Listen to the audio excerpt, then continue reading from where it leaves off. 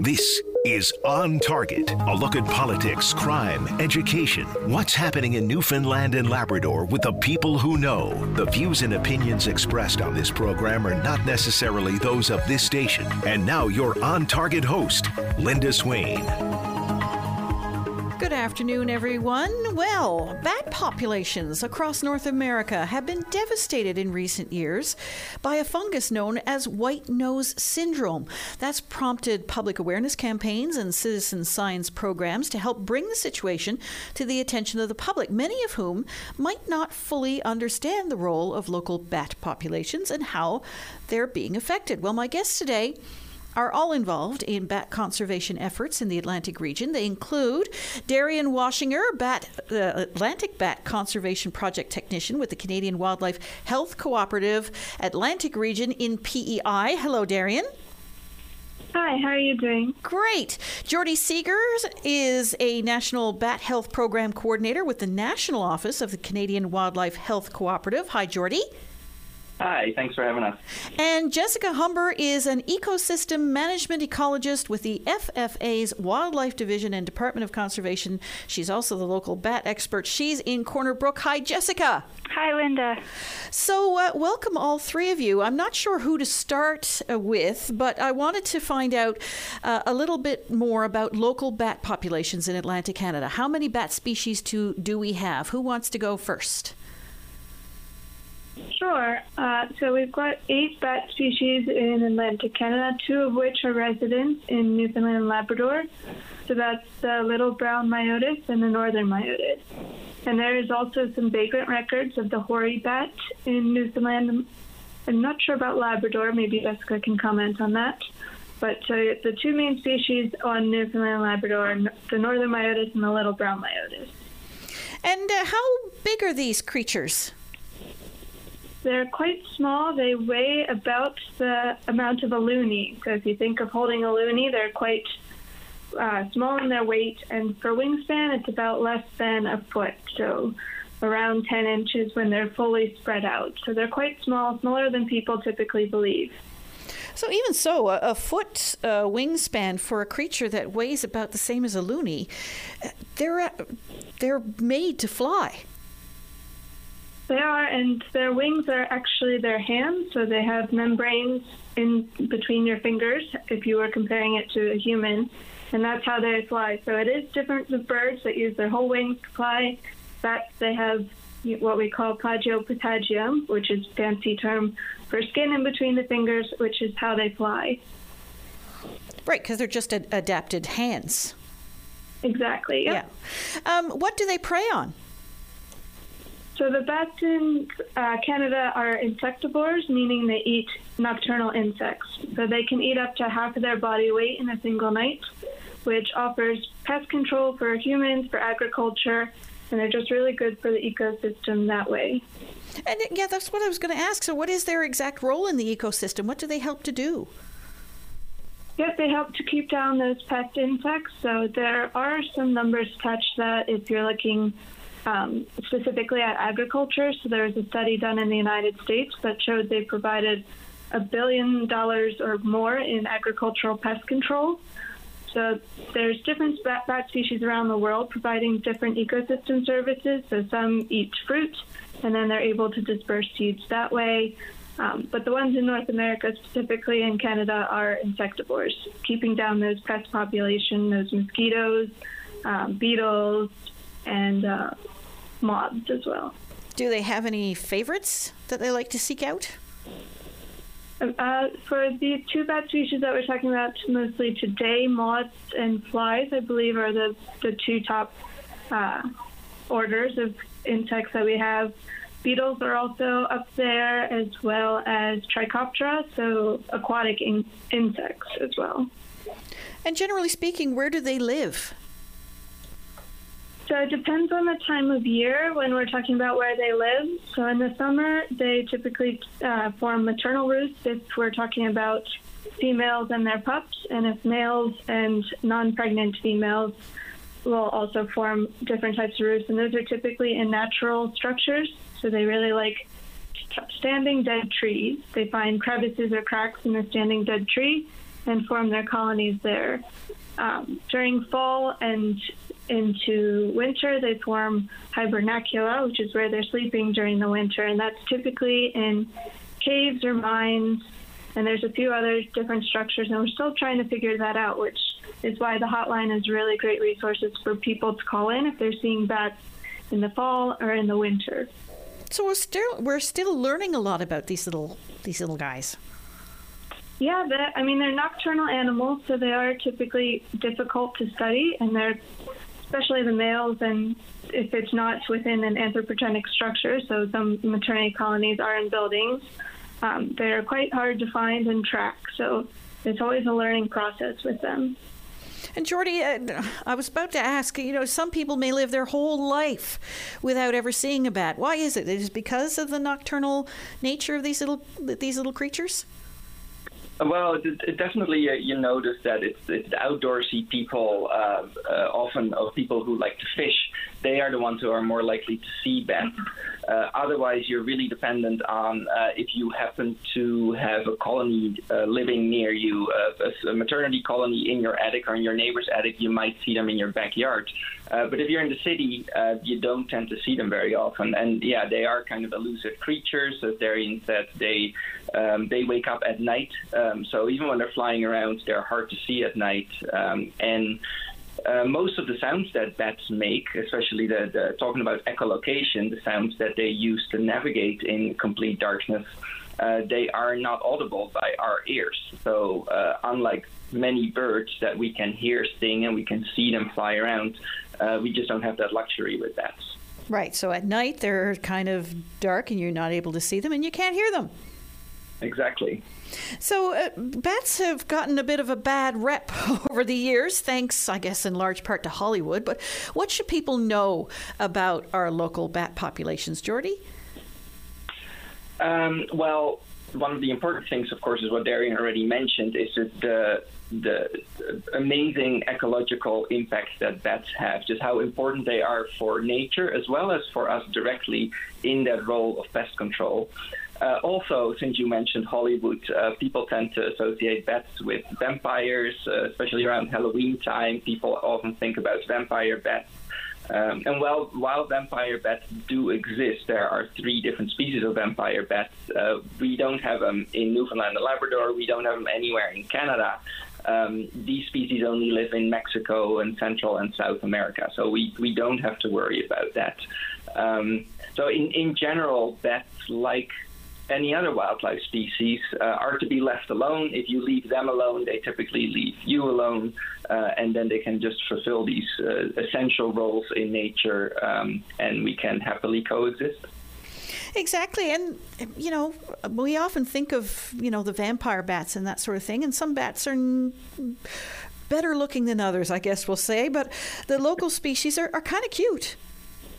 They are, yeah. I mean, I think we're all pretty biased here, of course, because we work on bats pretty much around the clock. But not a lot of people get the chance to see a bat up close, and even if you do, then it might be an injured bat. And again, like all wildlife, you do not want to handle these sorts of animals.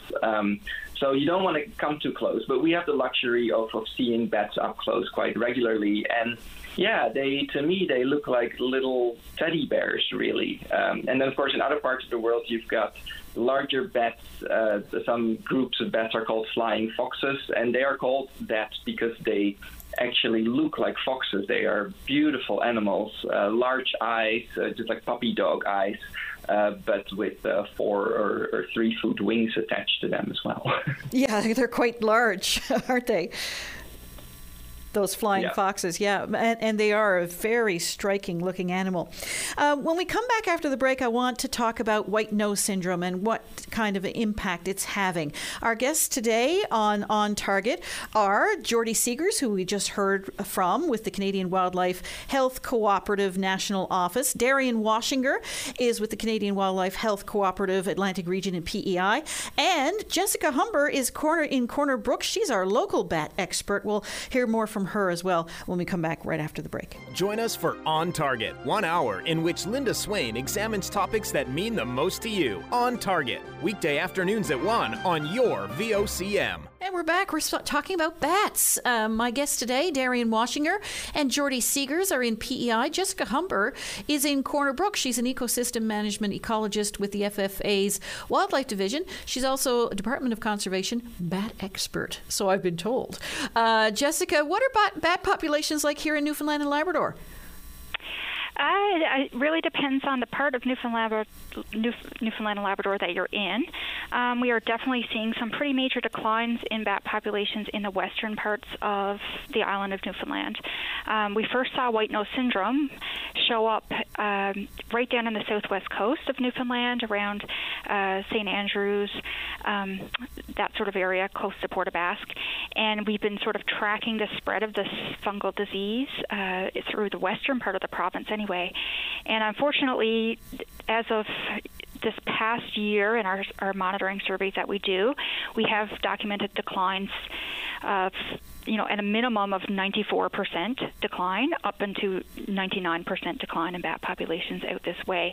In fact, one of the caves that I monitor, a hibernaculus site where bats overwinter, where in the past we've had well over 1,000 bats. Generally in the winter, there were 14 bats in there this past winter. So we're seeing really dramatic declines, which is very unfortunate and just sort of sad to see as well after many years of monitoring out this way.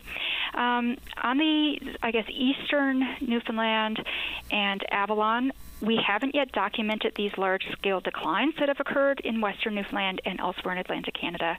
And in fact, we have not yet confirmed white nose syndrome to occur in that area.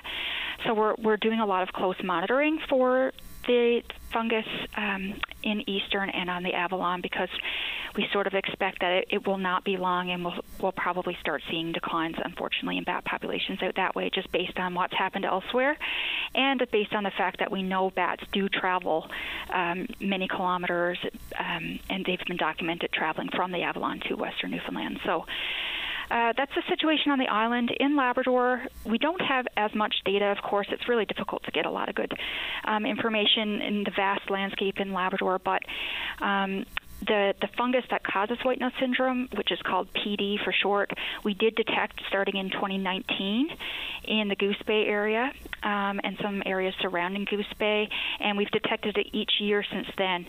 So there's the populations, we haven't really documented a big decline yet, although some very, very early monitoring just from this spring sort of started to indicate we might be getting a decline there, but that's very preliminary. But we certainly expect to see those declines as this devastating fungal disease continues to move throughout the province.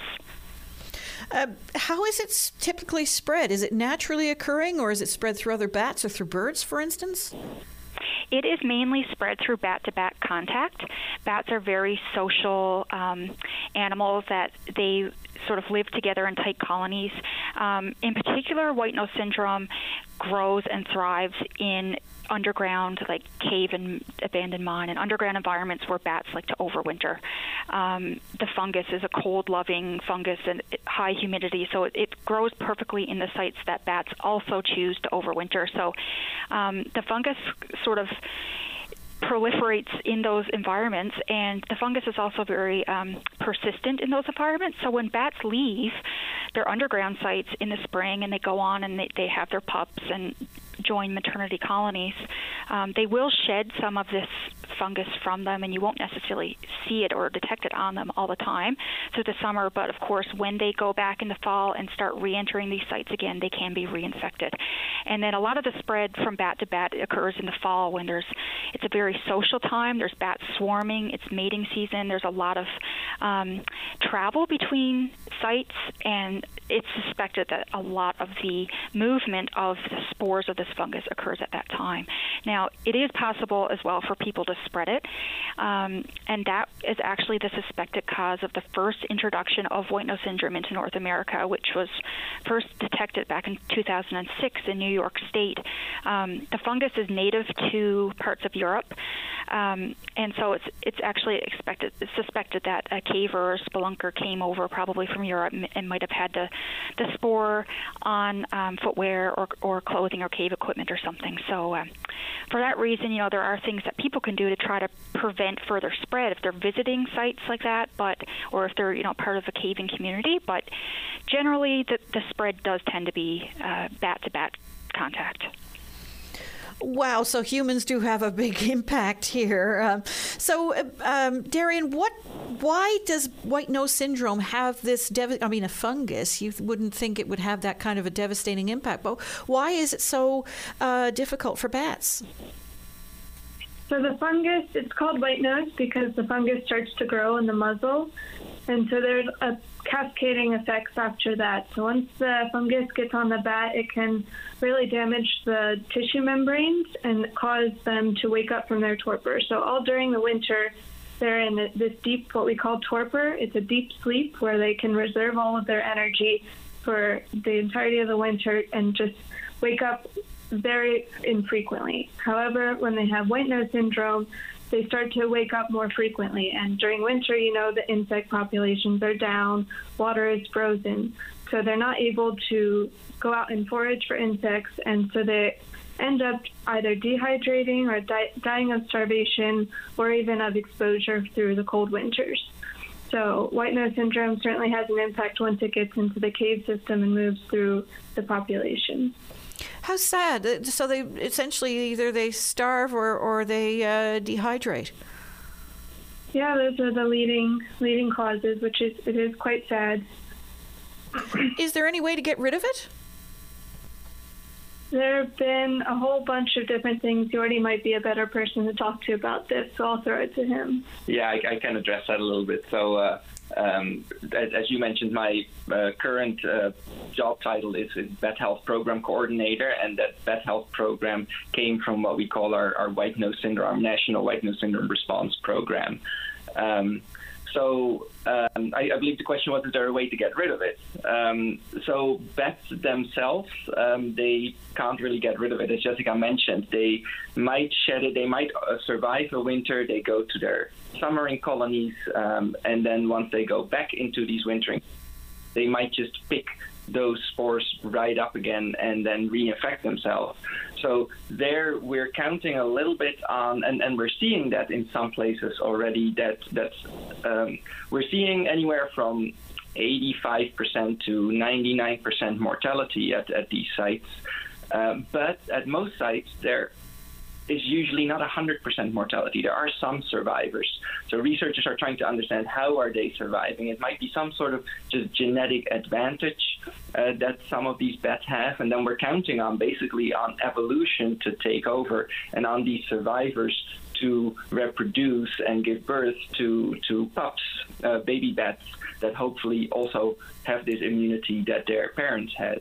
But so researchers across North America are also studying means to treat these bats, either by giving them sort of antiviral bacteria that are naturally present on some of these bats, so that it's, or antifungal bacteria, I should say, that prevents this fungus from growing on these bats in the first place. There are researchers who are testing ultraviolet light that can actually kill this fungus, and all sorts of stuff that they can spray into these caves or spray right onto bats that kills this fungus.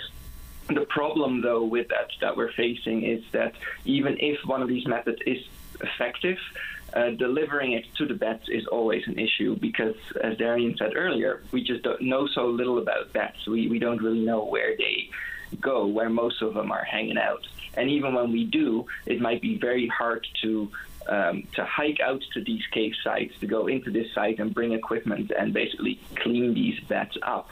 So that's why we've moved from a national white nose syndrome response program to what we now call a more holistic bat health program, where we're not just focusing on trying to manage this disease that is very hard to manage, but we're trying to manage bats in a way where we consider all the threats that they are facing. So bats that are in buildings and people want to get rid of them, and we don't want people to try to kill these bats because we're talking about endangered species. So we provide guidance and documents and training for pest control operators on how to properly remove bats from buildings, keeping humans happy and healthy and keeping the bats happy and healthy. And we're trying to address basically all the threats that bats are facing, and there are many, such as predation by cats, and wind farms are a threat to bats, and pesticides and other toxins in the environment. So we really need to, basically, we're relying on some of these bats to survive white nose syndrome on their own, and then we need to do everything we can to mitigate all these other threats that the bats are facing, so that these rare survivors that might hold the key to eventual repopulation of these bat species, that we make sure we give them the best chances of surviving in the coming years, decades, centuries. And I want to talk a little bit more about that and those efforts and the Bat Hotline when we come back after the break. My guests today are Darian Waschinger, Jordy Seegers. They're both in PEI. And Jessica Humber is in Corner Brook. We'll be back right after this. Take a break. Join us weekdays from 12:30 to 1 p.m. as we discuss anything and everything that's happening now. It's all on the table during your VOCM lunch break. And we're talking bats today. My guests are Darian Waschinger, Atlantic Bat Conservation Project Technician with the Canadian Wildlife Health Cooperative in the Atlantic region. She's based in PEI. So is Jordy Seegers. He's National Bat Health Program Coordinator with the National Office of the Canadian Wildlife Health Cooperative. And Jessica Humber is in Corner Brook. She's an ecosystem management ecologist with the FFA's Wildlife Division. She's also the Department of Conservation's local bat expert. And Jordy, I wanted to pick up from where you left off there. We were talking about how do you get rid of it and that sort of thing. And I think it was Jessica mentioned that this was introduced to North America in 2006, we believe, by a spelunker coming over from Europe. How have other, it's having a devastating impact on North America, but how have other jurisdictions in the world been handling that? And is there anything we can learn from those areas? Yeah, absolutely. So as Jessica mentioned, introduced accidentally, we should say likely by a spelunker. We don't know. But in 2006, it appeared in New York State in this cave. That's also a big tourist attraction. So that's where kind of the suspicion comes from, that it may have just been on a tourist who came into that cave and had been in a cave in Europe before. So it started in the United States, and early on in those days, they started learning about this fungus that had actually never even been described before, because if there's so many fungal species underground too, is hard to get to, as if they don't cause any issues, there's not really any reason or resources for that matter to study them. But so now, first time that this fungus causes an issue. In the United States, they started studying it. They launched their white nose syndrome national response program early on. And so Canada followed relatively soon after. White nose syndrome first appeared in Canada in around 2010 in Ontario and Quebec. From there, in the years after, spread to New Brunswick, Nova Scotia, and Prince Edward Island. And then it took a couple of years for it to then also spread to the island of Newfoundland and also west to Manitoba. And of course, in the United States, it had been spreading in all directions already over all of those years. And so we formed a white nose syndrome response program around 2012, about 2 years after it first emerged in Canada. And at that point, of course, we kind of had a running start because the U.S. had already been dealing with this issue for a while. They already had a program in place. So we were able to kind of mirror our program here in Canada to that of the United States. And we continue to do that. So we continue to work very closely with the United States resources are shared between our two countries. The United States also provides a lot of funding to Canada, and of course the Canadian federal government as well as others are providing funding to study and manage white nose syndrome. We collaborate on this, learn from each other, share all of these ideas. But it really is a North American issue. As mentioned, the fungus has been found in Europe. That's likely where it is native because there's genetic diversity of the fungus there, which suggests it's been there for a while. And it's not causing any major mass mortality in bats there. But then once it was found in North America, the first signs basically after seeing that white fluffiness on their nose, hence the name white nose syndrome, bats started dying massively, which is a very clear indicator that this fungus was new here and thus introduced. As to our knowledge, it hasn't been introduced anywhere else on any other continents yet. And we'd like to keep it that way, of course. So we're also occasionally working with bat managers, wildlife managers and researchers in, say, Australia who contact us and ask, what are you doing to kind of minimize the risk of it spreading within the continent? And so we have decontamination procedures and guidelines regarding that for those people who do go into caves and mines or other hibernation sites or people who handle bats. Things they can do to decontaminate all of their gear, basically kill any potential spores of the fungus on there. So countries like Australia, for example, have shown great interest in these protocols and are likely applying that there as well, just because us as people, we now travel across the globe with such great ease and so frequently. Every day people go across the globe to all corners. It's one of these scary things that is it only a matter of time for this to show up on other continents? And we're not sure, but it's great to see that other countries, other continents are taking some steps to at least try to prevent the introduction of this fungus there and learn from the things that we in North America have already learned. So is the reason why it's not really having the same impact in Europe because the bat populations there have adapted to live with it over the centuries, I suppose? Very likely, yes. That indeed that this fungus, this pathogen that has the potential to cause disease in some species, has likely just evolved along with bats evolving in Europe. So it's kind of a bit of it's often an arms race. You see that between any sort of prey and predator as well. That over the course of evolution, predators. It's advantageous for predators, and in this case, a fungus, to get the upper hand, evolve certain mechanisms that they can infect a host or that a predator can more easily catch its prey. But in evolution, those prey animals, or in this case, the bats that had to deal with this fungus in Europe, the ones that survive have this genetic advantage over all the others. So it's an arms race, potentially, where the fungus keeps adapting and the bats keep adapting, and that's likely just what happened in Europe. So we have a population there that is, at least to the most part, immune or resistant to this fungus. And so unfortunately, our bats in North America, they've never been exposed to this pathogen. So there was never any reason or never any trigger, no mechanism for these bats to have to evolve some sort of mechanism against this fungus to fight it off. So maybe there's some hope there then. Our guests today are talking about bats and white nose syndrome, Darian Washinger and Jordy Seegers. And Jessica Humber's in Corner Brook. She's the local Department of Conservation bat expert. And we're going to talk a little bit about the bat hotline, what has been learned from all of that, and how people can help, coming up right after this. Got plans for midnight? Bring your VOCM along with the best soundtrack for every night, anywhere. The VOCM All-Night Show, midnight on your VOCM. We're talking about bats and white nose syndrome, which is having a devastating impact on bat populations in North America, including here in Newfoundland and Labrador. My guests are Darian Washinger and Jordy Seegers with the Canadian Wildlife Health Cooperative in PEI, based in PEI, I should say. And Jessica Humber is with the Department of Conservation, and she's based in Corner Brook. And Jessica, when was white nose syndrome first noticed here? It was first noticed in southwestern Newfoundland in 2017.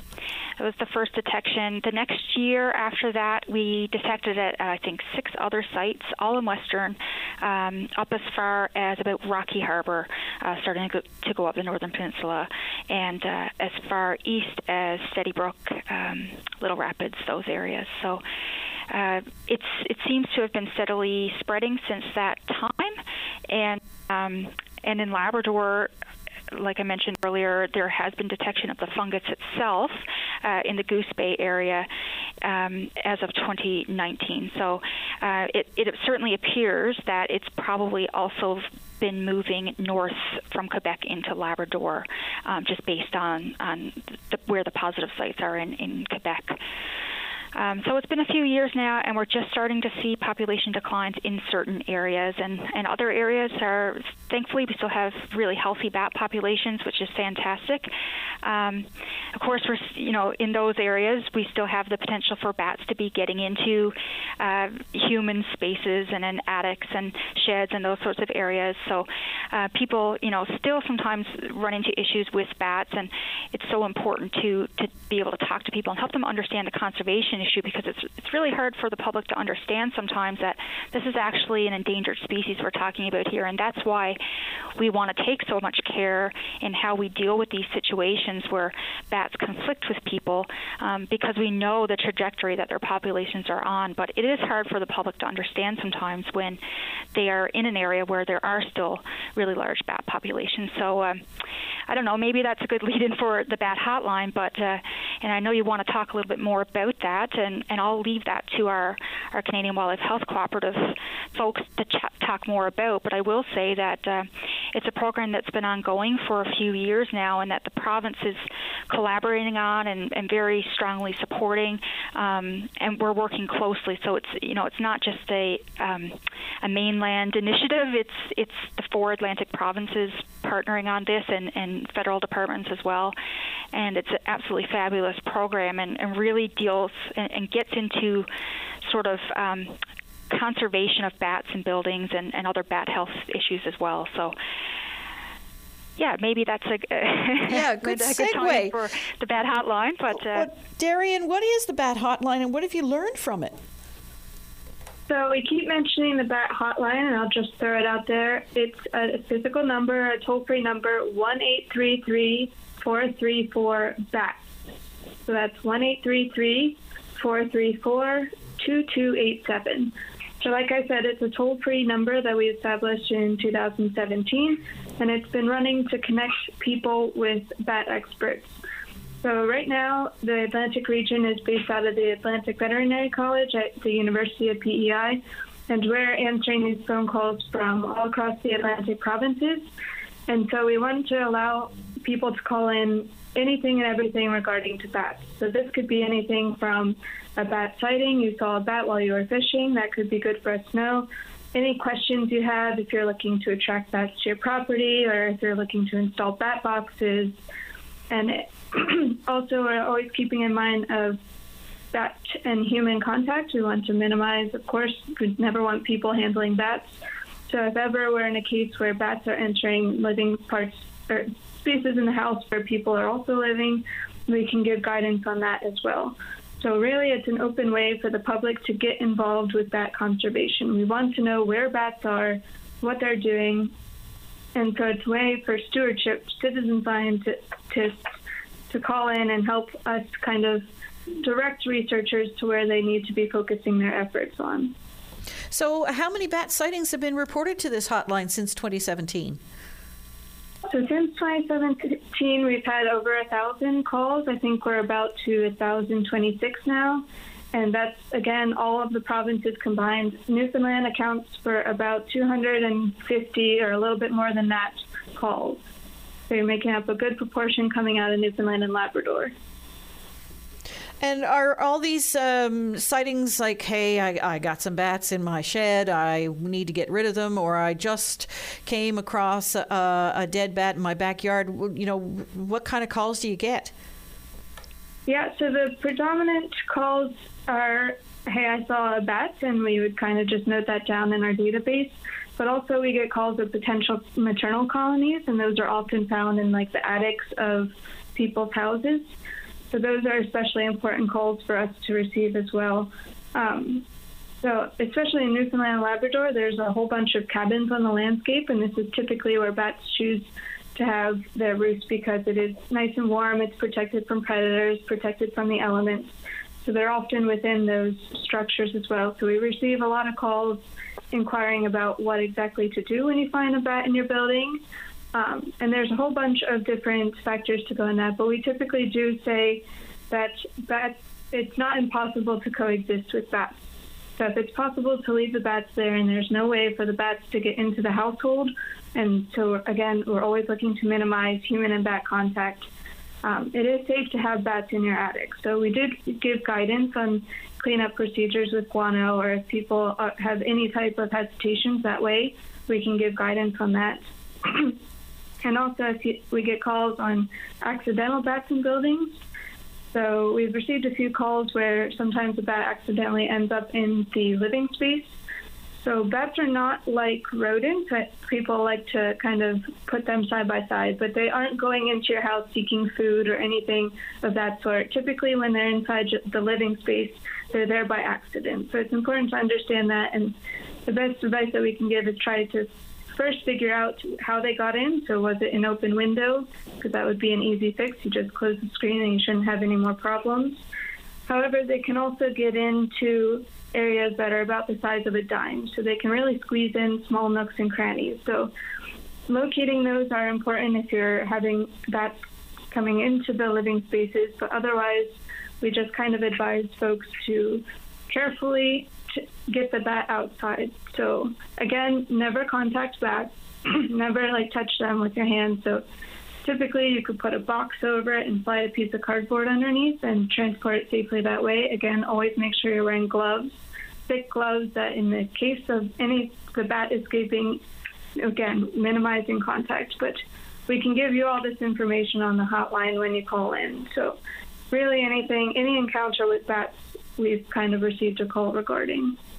And you mentioned earlier, I'm not sure if it was yourself or Jessica mentioned earlier, or maybe it was even Jordy, but in regards to informing local pest control, because I would imagine that for a lot of people, they're not aware of the bat hotline, and that's the first call they're going to make. So you've been working to inform pest control companies of the proper procedures when they get a call for a bat colony or a bat found on a property? Yep, that's correct. In the past, we've held workshops with pest control officers, and that gives them the knowledge to keep themselves safe and to safely exclude the bats. And they also know that bats are protected. And so if they are being asked to remove them during a certain time of year, they do need a permit. So those things are also important to consider. So bats are protected in Newfoundland under the Endangered Species Act, which means if you're going to exclude them during a specific time of year, and that's May to September, then you're going to need a permit. So that's something that they need to know, and these are why we train the pest control officers, so they know how to do it safely and they know the best time of year for exclusion. Jessica, if there was one final thing you wanted to let people know about bats who may have never seen one or counted one before, what's your main message to them in the last few seconds or minutes of the show? The main message, I guess, is just to reiterate that whether you like them or not, on a personal level, bats are incredibly important pieces of our ecosystem, and any bat that you might see or deem a pest in your own home may be an important piece of, as you already described, it may be a bat that has actually been resistant to white nose syndrome. It may be one of a small number of survivors. So we need to do everything else we can do in light of white nose syndrome, which is absolutely wiping out bat populations.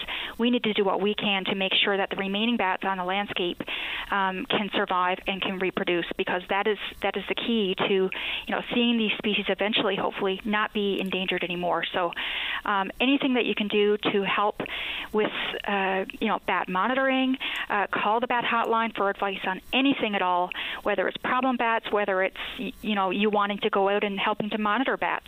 There's so much that the public can do, and the public can have an enormous positive impact on our bat populations in the province. Jessica Humber, Darian Washinger, and I'm sorry I've been calling you Jordy. It's Jordy Seegers. I want to thank you all three for joining us on the show this afternoon. Fascinating stuff. I think you've done a world of good for the bats. Thank you. Thank you. Thank you, and take care. And we'll be back tomorrow. Stay tuned for another show. Talk to you then.